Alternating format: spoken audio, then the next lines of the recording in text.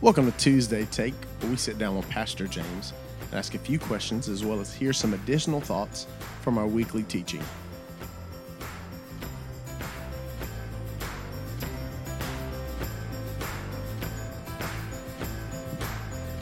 Pastor, What's happening?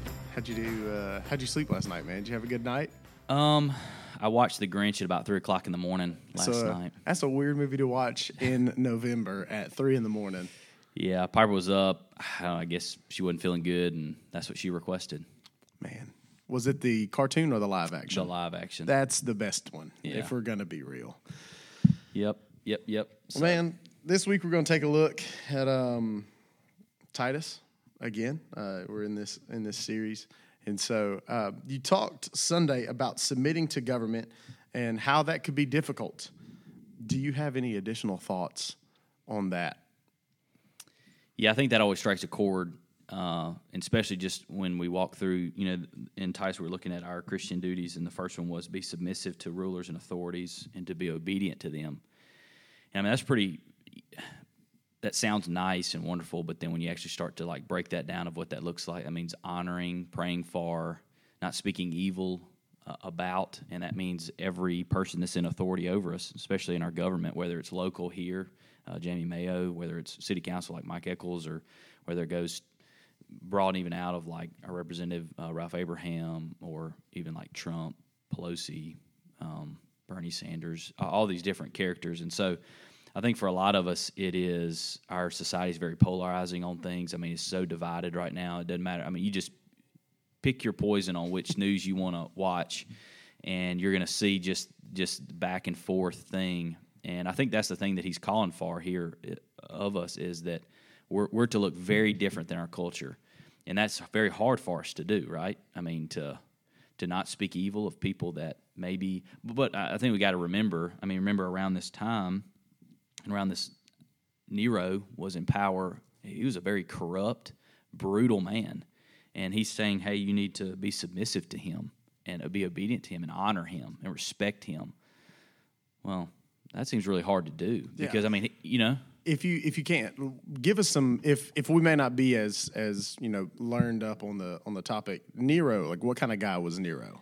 He was a horrible guy. And so, just to give you an example, some things that he did is to light his gardens. Like, he would capture Christians, put them on a stake, and just burn them alive to light his gardens at night for his parties. You know what I mean? So, he would, allow people for, games and allow lines and different things just to rip Christians apart. Gosh. So, I mean, just a brutal guy. And this is the guy that's in power. And also, I think, to remember, too, of, they didn't get to vote for Nero, you know what I mean? Yeah. And so, we're very different. And I think that's a good thing even for us to remind of, hey, it's not evil to vote. Hey, we need to vote. We need to exercise our the rights we have in our country, the freedom that's been fought for us to do this. So if you don't like who's in power, I mean, we have the opportunity and the right to vote and to see things change, and so to pray and all those kind of things. But I think just as believers, we just need to be really careful with what we say, what we share on social media, and not act like the rest of the world when it comes to politics. We can engage in politics, and Christians should be engaged in politics. But we need to be very careful what we say, how we treat things. Be very not so. It doesn't matter what party you're for. If you're in the middle, it doesn't matter where you land on the spectrum. Just to be very careful, and I think that's what he's calling for. Is just to be careful, be submissive, pray for, honor, respect those, whether you agree with them or not. Yeah. You talked about service and being ready to serve. I think sometimes within our lives as Christians, when it comes to the local church, we kind of compartmentalize our lives. You actually hit on that Sunday. We say things like, well, I just don't have that extra time to help with that or with this. And I think sometimes we can find ourselves in a deer stand for 3 hours, or we can find ourselves, taking a night to get away to go to Jackson. I think getaways are good, but, why do you think we compartmentalize our lives to say, well, these things I can't do, but I can kind of make some time for these? Yeah. Well, I think Paul Tripp said it, and we used it actually when we were in Go Day, his quote, but he basically was like, one of the problems is that we think, even though we've been bought by Jesus, we're saved, we still have this idea that our life is our own. And so we almost treat church, even though no church is not a building, but we treat like these times that we're here, it's like we enter into this space, we think about Jesus, we think about our Christian life, and then when we enter out of those, it's like we step out of this idea of, service, Christianity, Jesus, and then I enter now back into my own life, and so now I can do whatever I want in my spare time or whatever, and I think it's just a whole shift in our thinking of that He owns all of our time. And that's what He calls for here. One of our Christian duties is to be ready for every good work, meaning like literally at a moment's notice, we're ready to serve. And so that means whether we're on the clock or not, whether we're at church or not, whether we're on a mission trip or not, it means like literally if we're at the grocery store or wherever we are, to be ready and looking for opportunities to serve. And I think that's hard. I think that's hard for us. And I think that's why even as we rooted everything back on Sunday is to remember the gospel. And so Jesus Christ, why did He come? He came not to be served, but what? To serve. Yeah. And so it all roots back to that, like Jesus' example of what it looks like to, in every moment of His life, to be ready at any moment to serve. And we're to do the same thing. Yeah, I think sometimes, too, it's like you hear of the things that are kind of always needed. I think in any church you go to, you see there's probably some help needed in the children's department. There's some help needed possibly with getting meals and things like that. But one of the things that I really like that we have is you can come get a card to say, like, this is where I would like to serve. If you have that's one of the things that we do here is, like, if you have a certain skill set, we have something you can fill out to say, this is where I want to serve. I would love to get involved here. And so I think that's one of the things, too. We hear about the big ones, and sometimes we'll say, well, I'm not good at that, so I'm just going to hang out. But, like, there's so many different areas in our church that anyone can serve in, really. Yeah, for sure. And I think not only just not even here at church, but even thinking of ways like, I was thinking of like, and even I think Chad talked about it in Go Day in his group, but was like even with one another, of checking on one another, praying for people, just bringing a meal to somebody, whatever. Just I think that's a lot of it is just being aware of things, and I think that's the problem is for a lot of us is I think I said it Sunday, we're just so in our own lane, we just think about our life that, and I'm just as guilty of this, and so it's just a lot of us is like remembering it's not just about my life, and I think that's where we get into trouble about this idea of compartmentalizing. Is it's my life, my lane. I'm just going to keep doing my thing, and when we do that, we miss tons of opportunities around us to serve, to minister, to do, because we're just focused on us in our life. Yeah, I agree.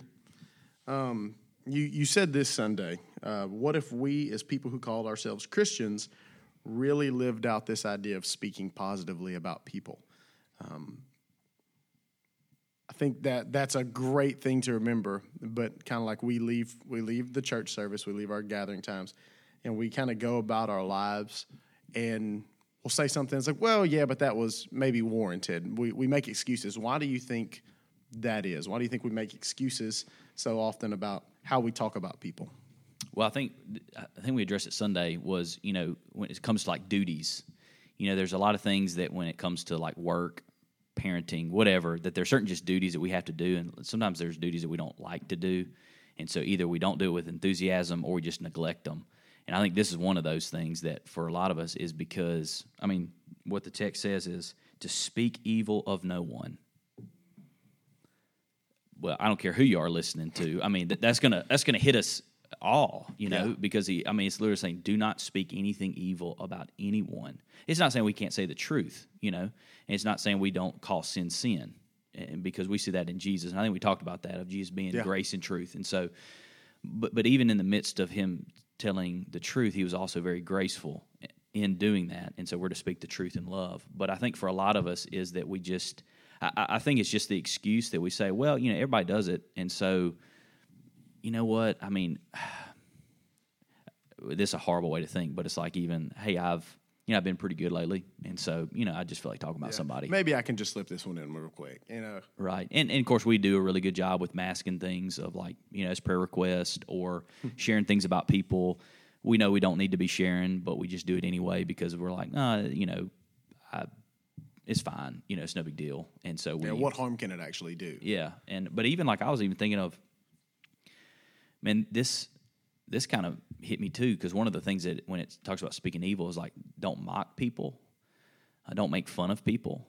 And I was thinking of like through social media and different things of like, how often do I share things or laugh at things that are making fun of people? You know, I mean, and so I think the reason why we make excuses for this is probably because it's so hard, you know, to literally to not gossip, to not speak evil of someone, to not mock people, to not slander people, to not, you know, to do these things. But I think even Sunday we talked about is that, and going back to last week about grace, is that grace enables us to be able to do this too. You know, and so I think we have to remember that is while this seems really lofty, I think also to remember that because of the Spirit in us can help us and enable us to be careful with our words. And I think that's it was James.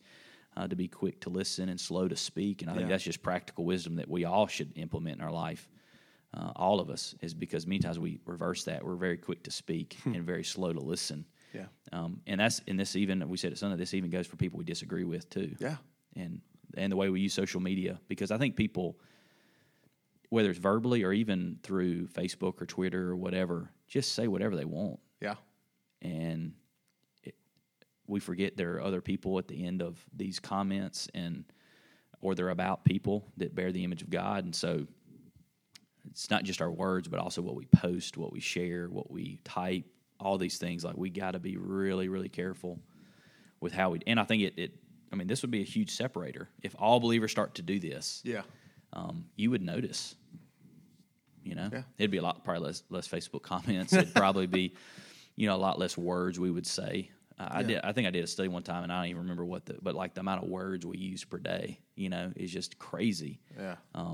Because meantime, I think we just use it just without thinking. Yeah. I think you see in Proverbs too, that death and life are in the power of the tongue.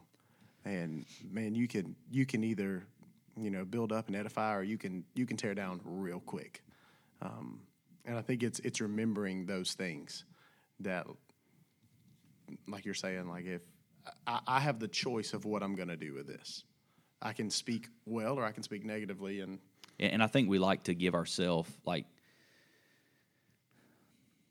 well, I've been hurt, or I've been, because I was even thinking of like, remember, we looked at Jesus. It says that he was reviled, but yet he did not revile in return.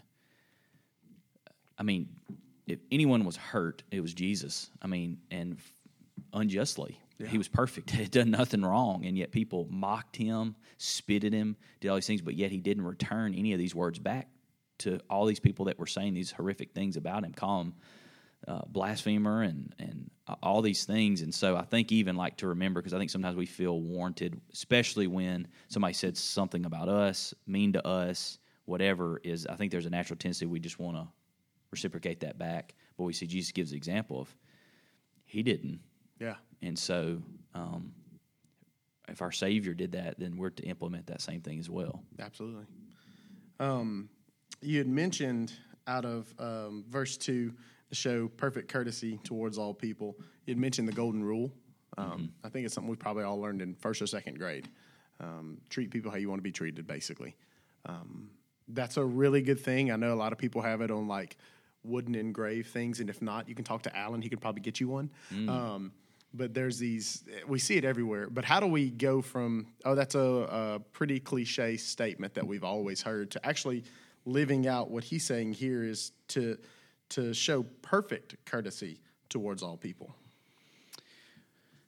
Again, all these it's like they're all kind of connected. They all kind of, they all kind of flow into one another. It's like he meant for them to. Yeah, it's like just to reiterate, of our actions, behavior toward people, and notice he says this to all people. So this people we like, people that are family, people that we dislike, people that annoy us, people that we can't stand, people that we stand completely against and disagree wholeheartedly with what they do or their lifestyle or what they stand for. And he says you're to show perfect courtesy, kindness toward all of these people. And so I think, and we connected it back to Jesus Sunday, and I think for me that was kind of the thing that I kept going back to when I was praying over it, was like to remember that in our rebellion, in our sinfulness, in our evil, God showed us kindness and grace. And even when he was in disagreement with our lifestyle, you know? And so he displayed for us kindness and grace toward us in while we were yet still sinners. He died for us. Yeah. And so I think it's remembering what's been done to us and that we are now to reciprocate that to others. And so, like I was even thinking of the woman, you know, caught in the act of adultery. I mean, and people twist that story for a lot of different ways. But Jesus completely stood against what she had committed, because at the end we see very clearly he looks and says, don't do this, like sin no more. Like don't continue in this thing that you just got caught for. But yet you also see him treat this woman with great kindness and care and gracious to her.